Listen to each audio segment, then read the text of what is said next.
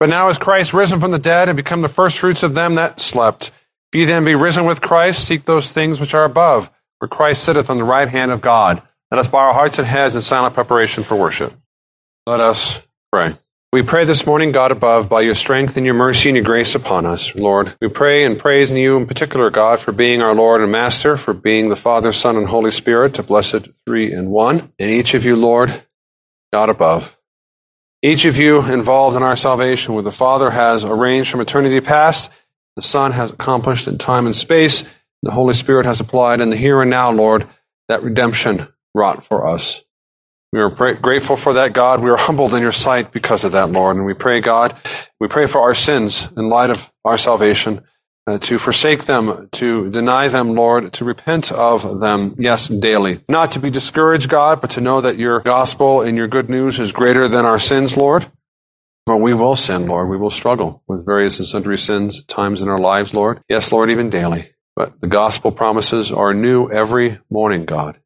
And so may we be encouraged, may we be comforted by the Holy Spirit and the gospel promises of your love for us. Lord Jesus, we pray for our work situation and our economy, in particular, Lord, for those Christians who are struggling in our weak economy and being laid off from COVID last year and the like, God. And even if they are employed, Lord, we are seeing the rise of housing, the rise of medical costs, Lord, cost of living that have gone up since my lifetime as a child in the 80s, Lord, where it now takes 52 weeks when it took 32 weeks, Lord, to cover the same expenses. So, God, with the jobs, maybe even there, Lord, they're not paying enough, God. It makes it harder. It makes it harder for Christians in particular, Lord. So be with them, we pray, and ask, God, that they would get gainful employment, Lord, better employment.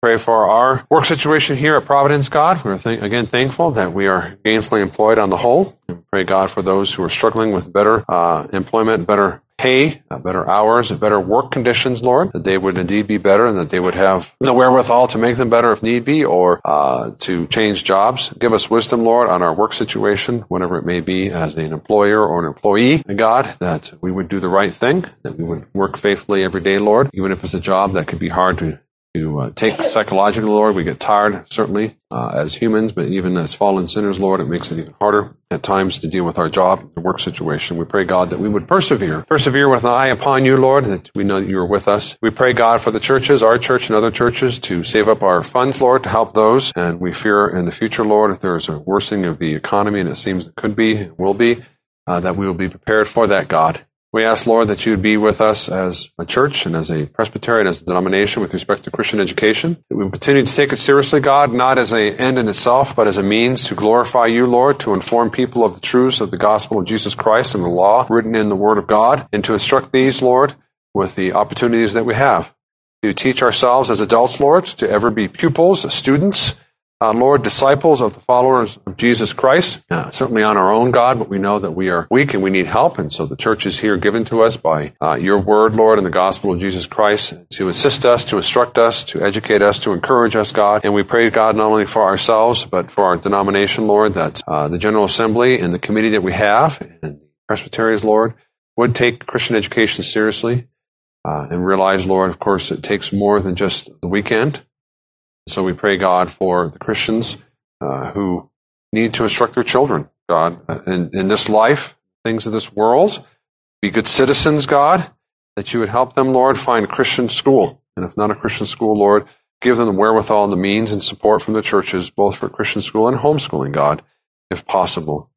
And that they would be protected from the evil one and from evil society and the bad influence upon us, God, that it's everywhere and it's growing. So, Lord, may we have our eyes open to that fact, and as a church, as presbyteries, as individual churches, Lord, to do what we can to protect the children of the covenant, God, to protect ourselves, to further encourage and instruct one another in holiness and godliness in your righteous law, and above all, your gospel, the good news of Jesus Christ. We pray for our health situation, God, that we would take care of ourselves, Lord, do what we can.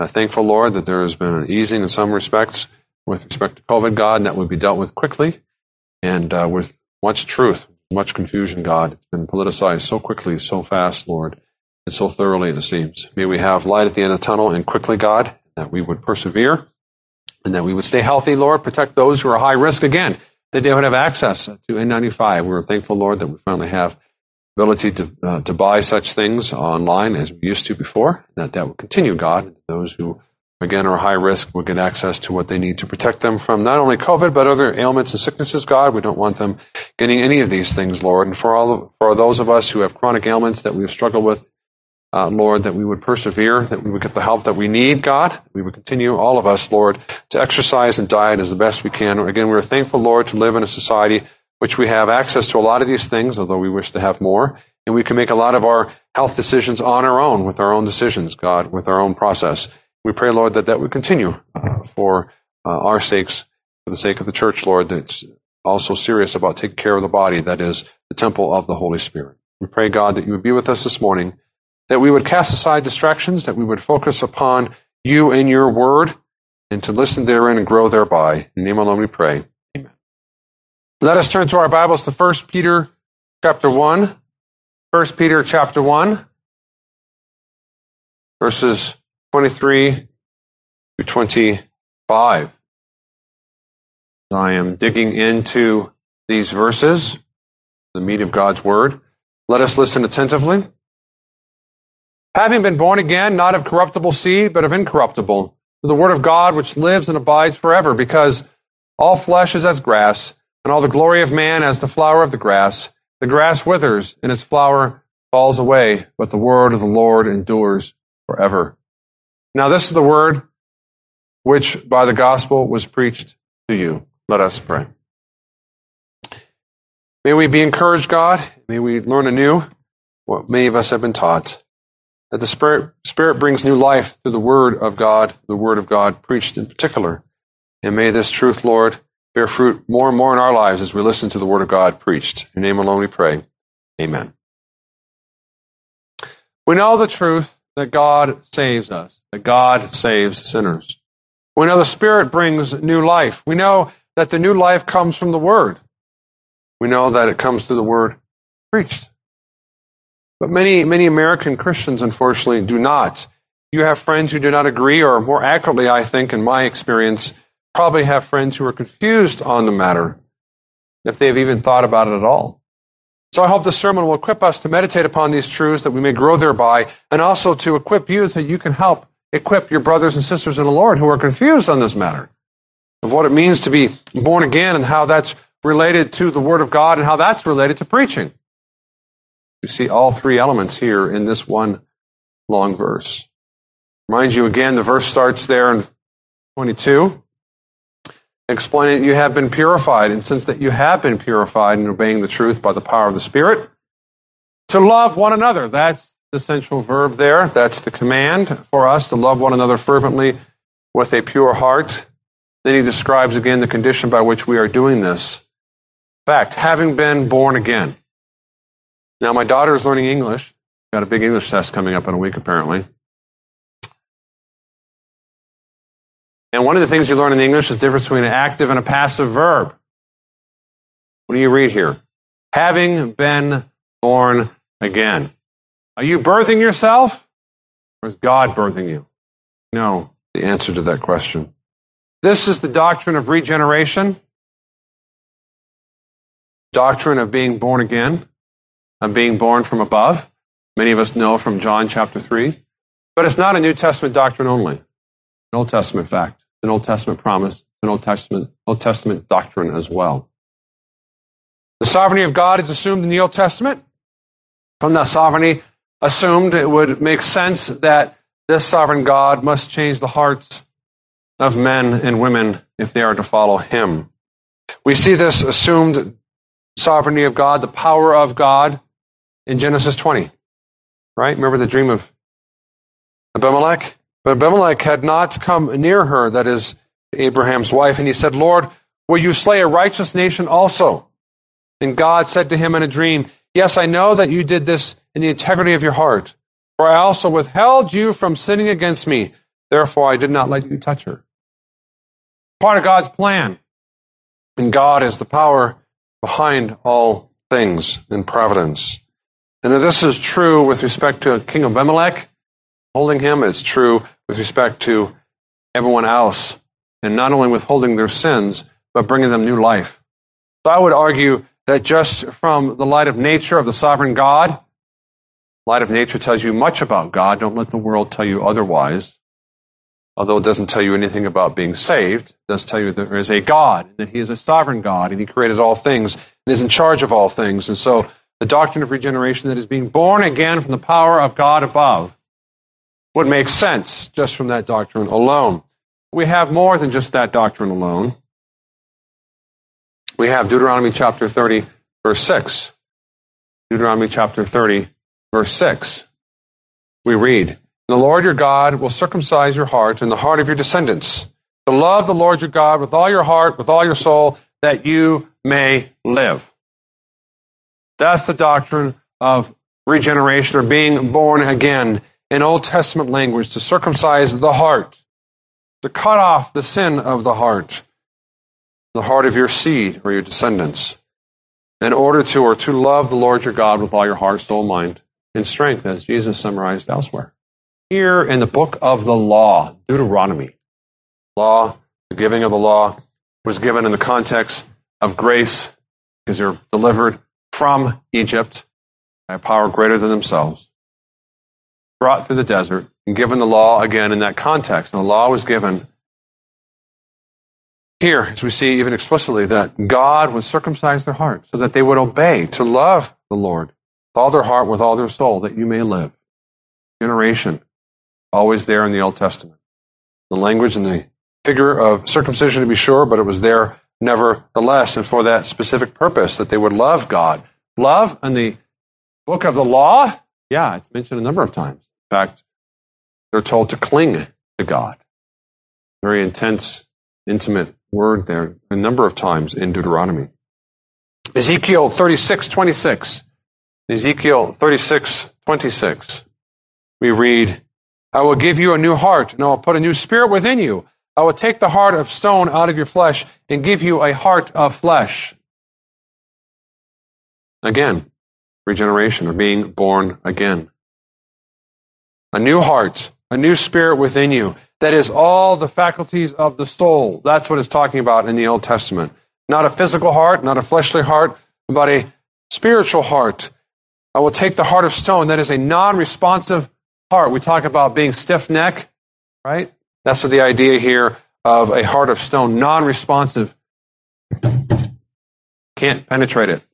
And giving a heart of flesh, that is a responsive heart that listens and loves the Lord. Again, the Old Testament talks about something happening to the soul, something new, a change. Call that regeneration. To be born again, to be born of God. New Testament, of course, mentions that. John 1:13, we read, "They who were born not of the blood, nor of the will of the flesh, nor of the will of man, but of God." There's that word again, born. You don't birth yourself. That's taught in America, implicitly, if not explicitly, unfortunately. John 3 is another passage. We know the John 3 passage, Nicodemus, we'll talk about it later. Titus 3:5 is another passage. So we have three other passages talking about being born again, or the language of birthing. Not by works of righteousness which we have done, but according to His mercy He saved us through the washing of regeneration, renewing of the Holy Spirit. Titus 3:5. 1 Peter 1:3, being born again in the New Testament language. 1 Peter 1:3, "Blessed be the God and Father of our Lord Jesus Christ, who according to His abundant mercies has begotten us again to a living hope." The Old Testament speaks of circumcision. It speaks of a new heart. The New Testament speaks of being born and born again, or begotten, regenerated. And of course, the passage we're reading this morning. Having been born again, not of a corruptible seed, but of incorruptible, through the word of God, abides forever. These verses describe a new birth as something being done to us, right? Every one of those verses I referenced here, from John, Titus, and 1 Peter. Regeneration, in particular, we know it's not a new doctrine. It's an old doctrine. It's assumed by God's sovereignty, is explicated in Deuteronomy and Ezekiel, and again, further unpacked in the New Testament. Regeneration has a couple of names. Regeneration, or to be generated again. the fancy way of saying born again or born from above, which we get out of John 3, right?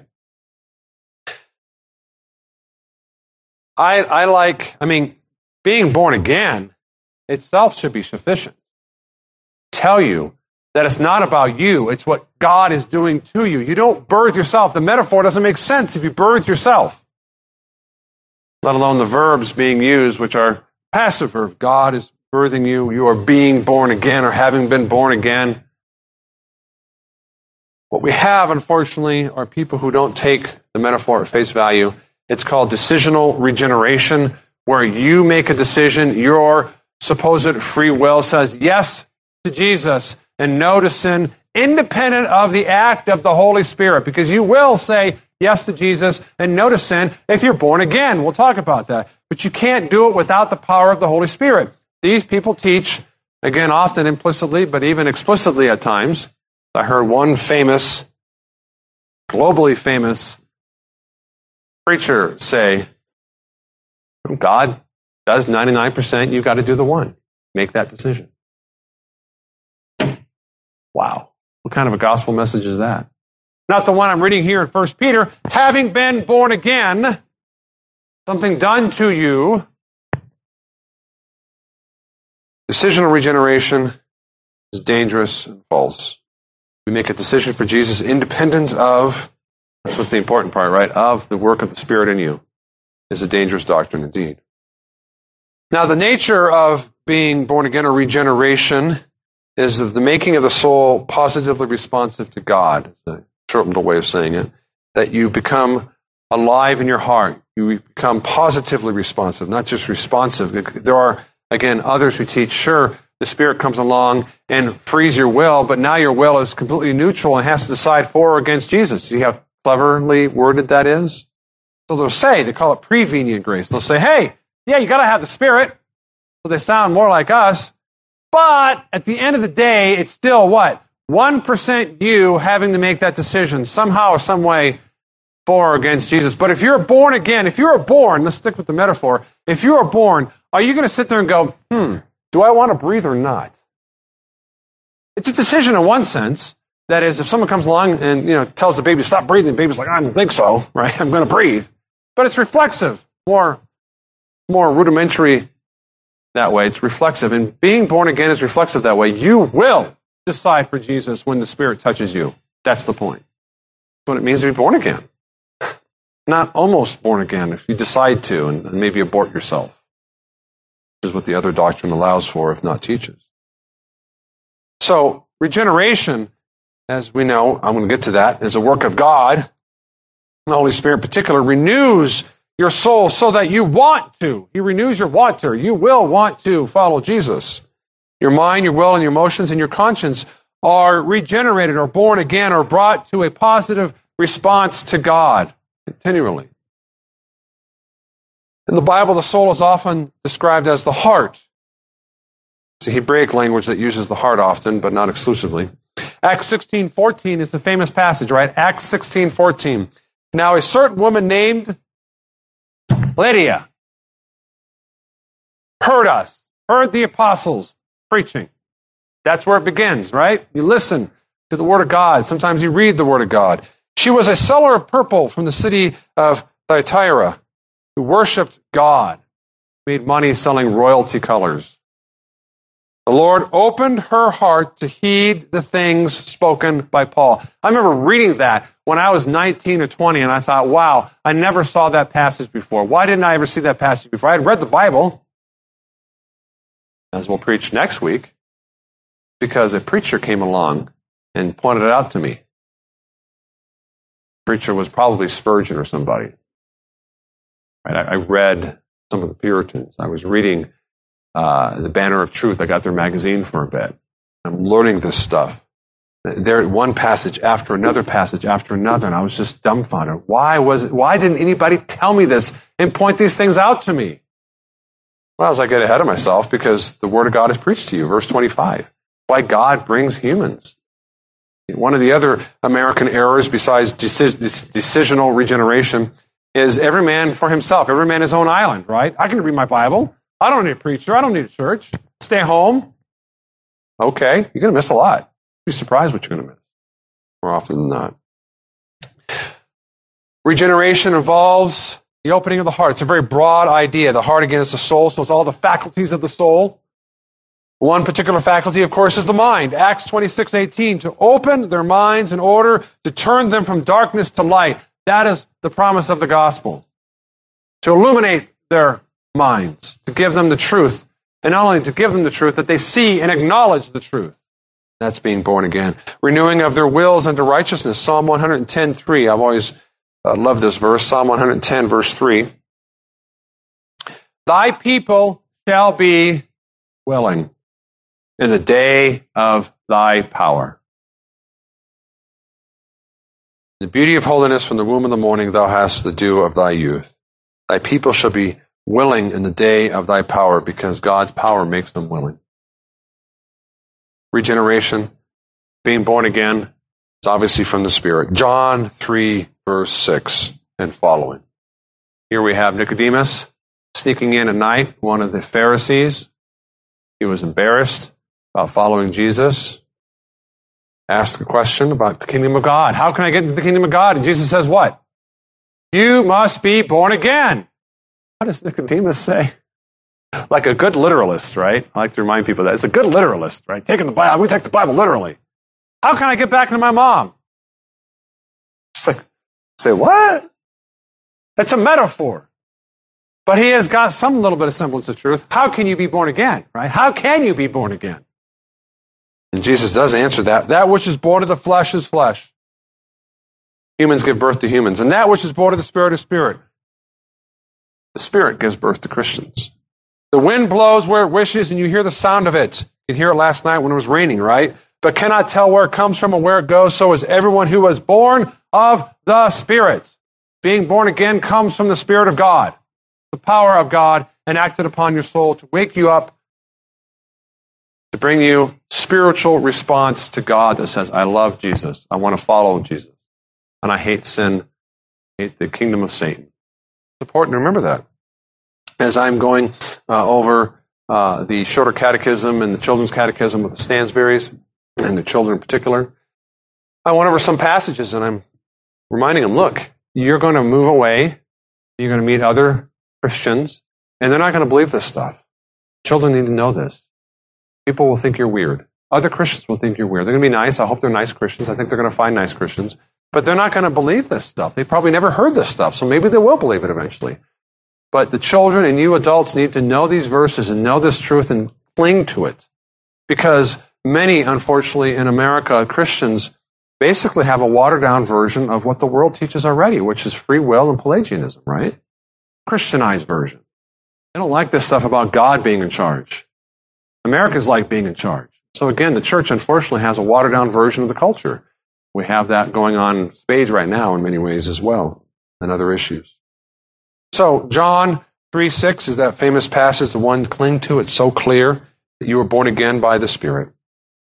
And in fact, we read here in 1 Peter 1:22, since you have purified your souls, okay, we didn't say you're passive. You are doing something. And obeying the truth, amen. We're called to obey the truth. That's what one of the fruits of being born again will lead to. Through the Spirit, right? Through the Spirit. Because of the Spirit. Without the Spirit, we would not be doing these things. So that is being born again of an incorruptible word. What is the source of it? Verses 23 to 24. Having been born again, and of course a nice negative, not of that which is incorruptible or corruptible, but that which is incorruptible, without corruption. Right? Ordinarily, the new birth is given through the conscious acceptance of the truth. Accompanies that. Adults, when they're born again, know what they're being born again of. I point this out because we believe babies can be born again. I believe babies can be born again. Because if it's a work of the Holy Spirit, John rejoiced in the womb of his mother when Jesus was nearby, right? Leapt for joy. Something was going on there. The bottle didn't leap for joy. But the child will eventually make a conscious decision and say yes to Jesus. They'll grow up. That's the difference between adulthood and childhood. Children aren't very self-reflective. It's just the nature of it. We shouldn't expect that out of them. All you're going to do is frustrate them. And so we make the distinction, because it's in the Bible as well as from that perspective, natural revelation, of conversion and regeneration. Bring this up so we don't confuse the two. When I'm speaking of regeneration and being born again, although sometimes the word born again in the common parlance bleeds into conversion. Regeneration is an act of God. You are passive. You're almost not aware of it. It logically precedes your conversion. Conversion is your conscious acceptance and saying yes to Jesus. Because you will say yes. You must say yes. And you will say no to sin and repent. Everyone with me? So regeneration is the work of the Spirit. You are passive therein. Conversion is a fruit of regeneration. And of course, the Spirit's involved in that as well, where you are active. You are active in your response is repentance away from sin and faith or towards Jesus. Right? So that's an important distinction. And again, sometimes the word born again is used in Christian parlance to mean conversion.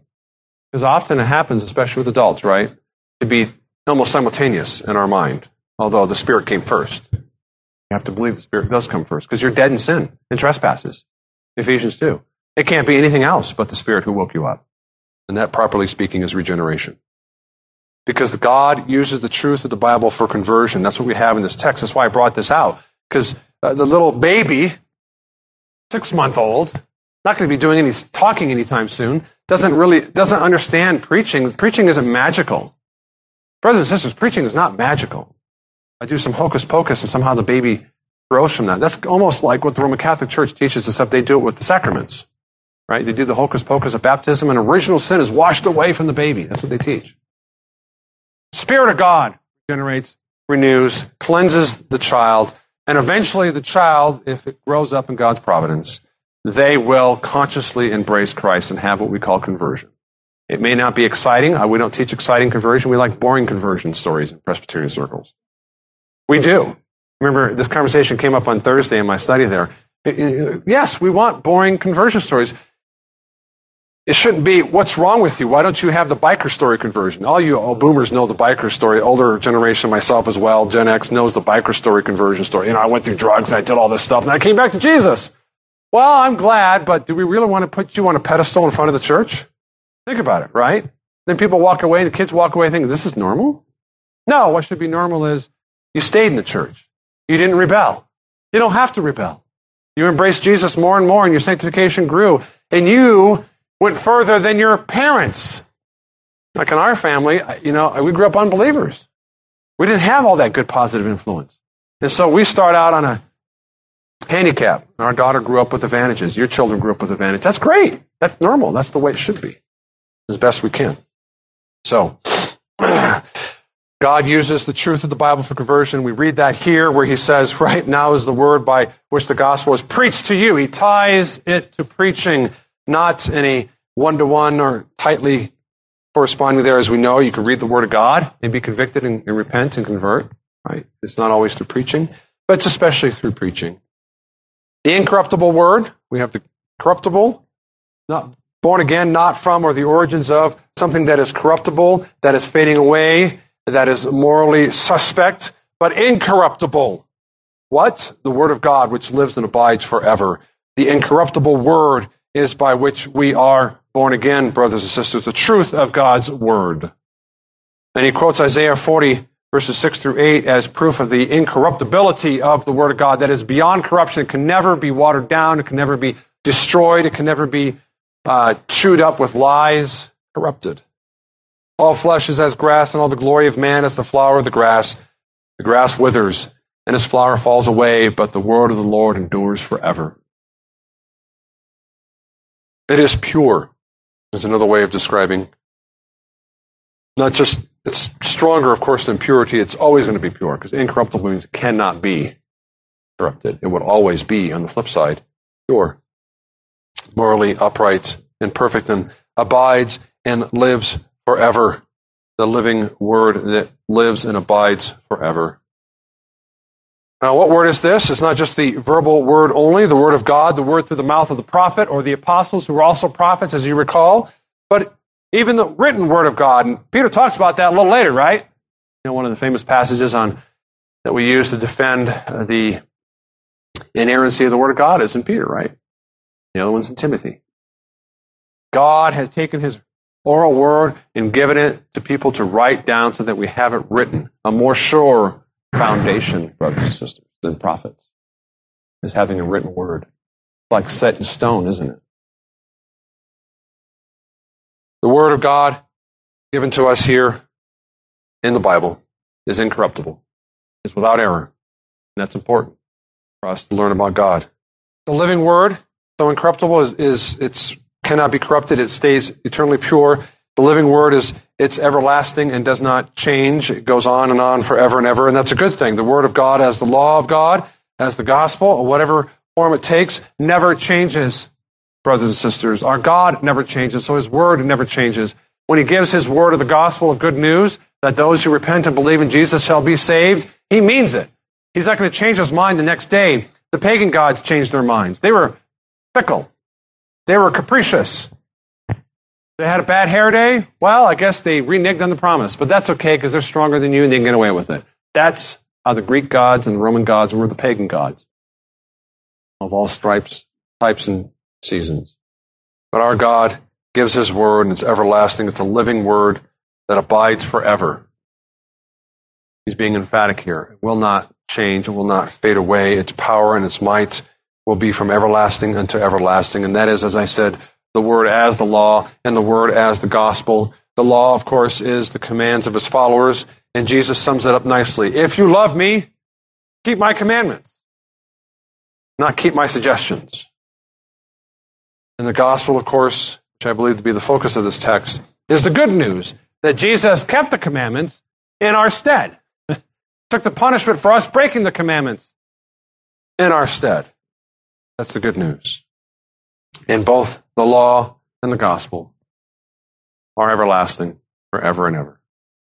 Both of them are from God himself, who is the source of that which is incorruptible, his word. And his word lasts forever as he lasts forever and sustains you and sustains your soul forever and ever. But yes, the good news, you have been born again by the word of God. The word of God, that is the truth of the word of God applied to you by the Spirit. But it's the word of God must accompany that regeneration. Somehow, some way. Truth of his word, not a lie. You're not born again through a lie, is a nice way of putting it, right? And that word, if it's the source of you being born again, you should not be afraid of losing your newfound regeneration and new birth. Because if it's incorruptible, you being born again is incorruptible. See that? Go together. It's good news. It's encouraging news because you do fight against sin. And you feel sin and you feel the tug of sin. You feel hopeless at times, but God says, no, I have birthed you and you will fight sin. You will not give up because I will not give up on you. The preached word to you, verse 25. 25b. Now this is the word, the incorruptible word, the word that comes from God himself, word of God, which by the gospel was preached to you. So, being born again is tied to the word of God, which itself is tied to what? Preaching. Being born again is tied to preaching. Again, not in a mechanical way that every time I preach, someone's born again. But if it's going to happen, that's how God ordinarily does it. He's pleased to use preaching, word of God and preaching, as he puts them together here. And we've seen them elsewhere in the Bible. Book of Acts, the entire book of Acts is a story of people being born again, mass conversion, through preaching. One chapter after another, it seems like, especially in the early parts. One preacher after another. Preaching. Peter preaches. Paul preaches. Even Apollos preaches. Barnabas preaches. And people are listening and people are being convicted because the Spirit accompanies the preaching as he wills, and he brings new life. Having been born again to the incorruptible word, which was preached to you. That's why we take preaching so seriously. Speaking, teaching, and preaching to whoever will listen. The Spirit is pleased to use this means to bring truth to his people. He could have used Greek theater. They had theater back then. That was their television. That was their drama. But he didn't. He used other means, but he didn't. He used the heralding action of a pastor and preacher, the preaching of the good news of the gospel. And the word here, now this is the word by which the gospel was preached to you. Preached to you. What is that word preached to you? You're going to know the word.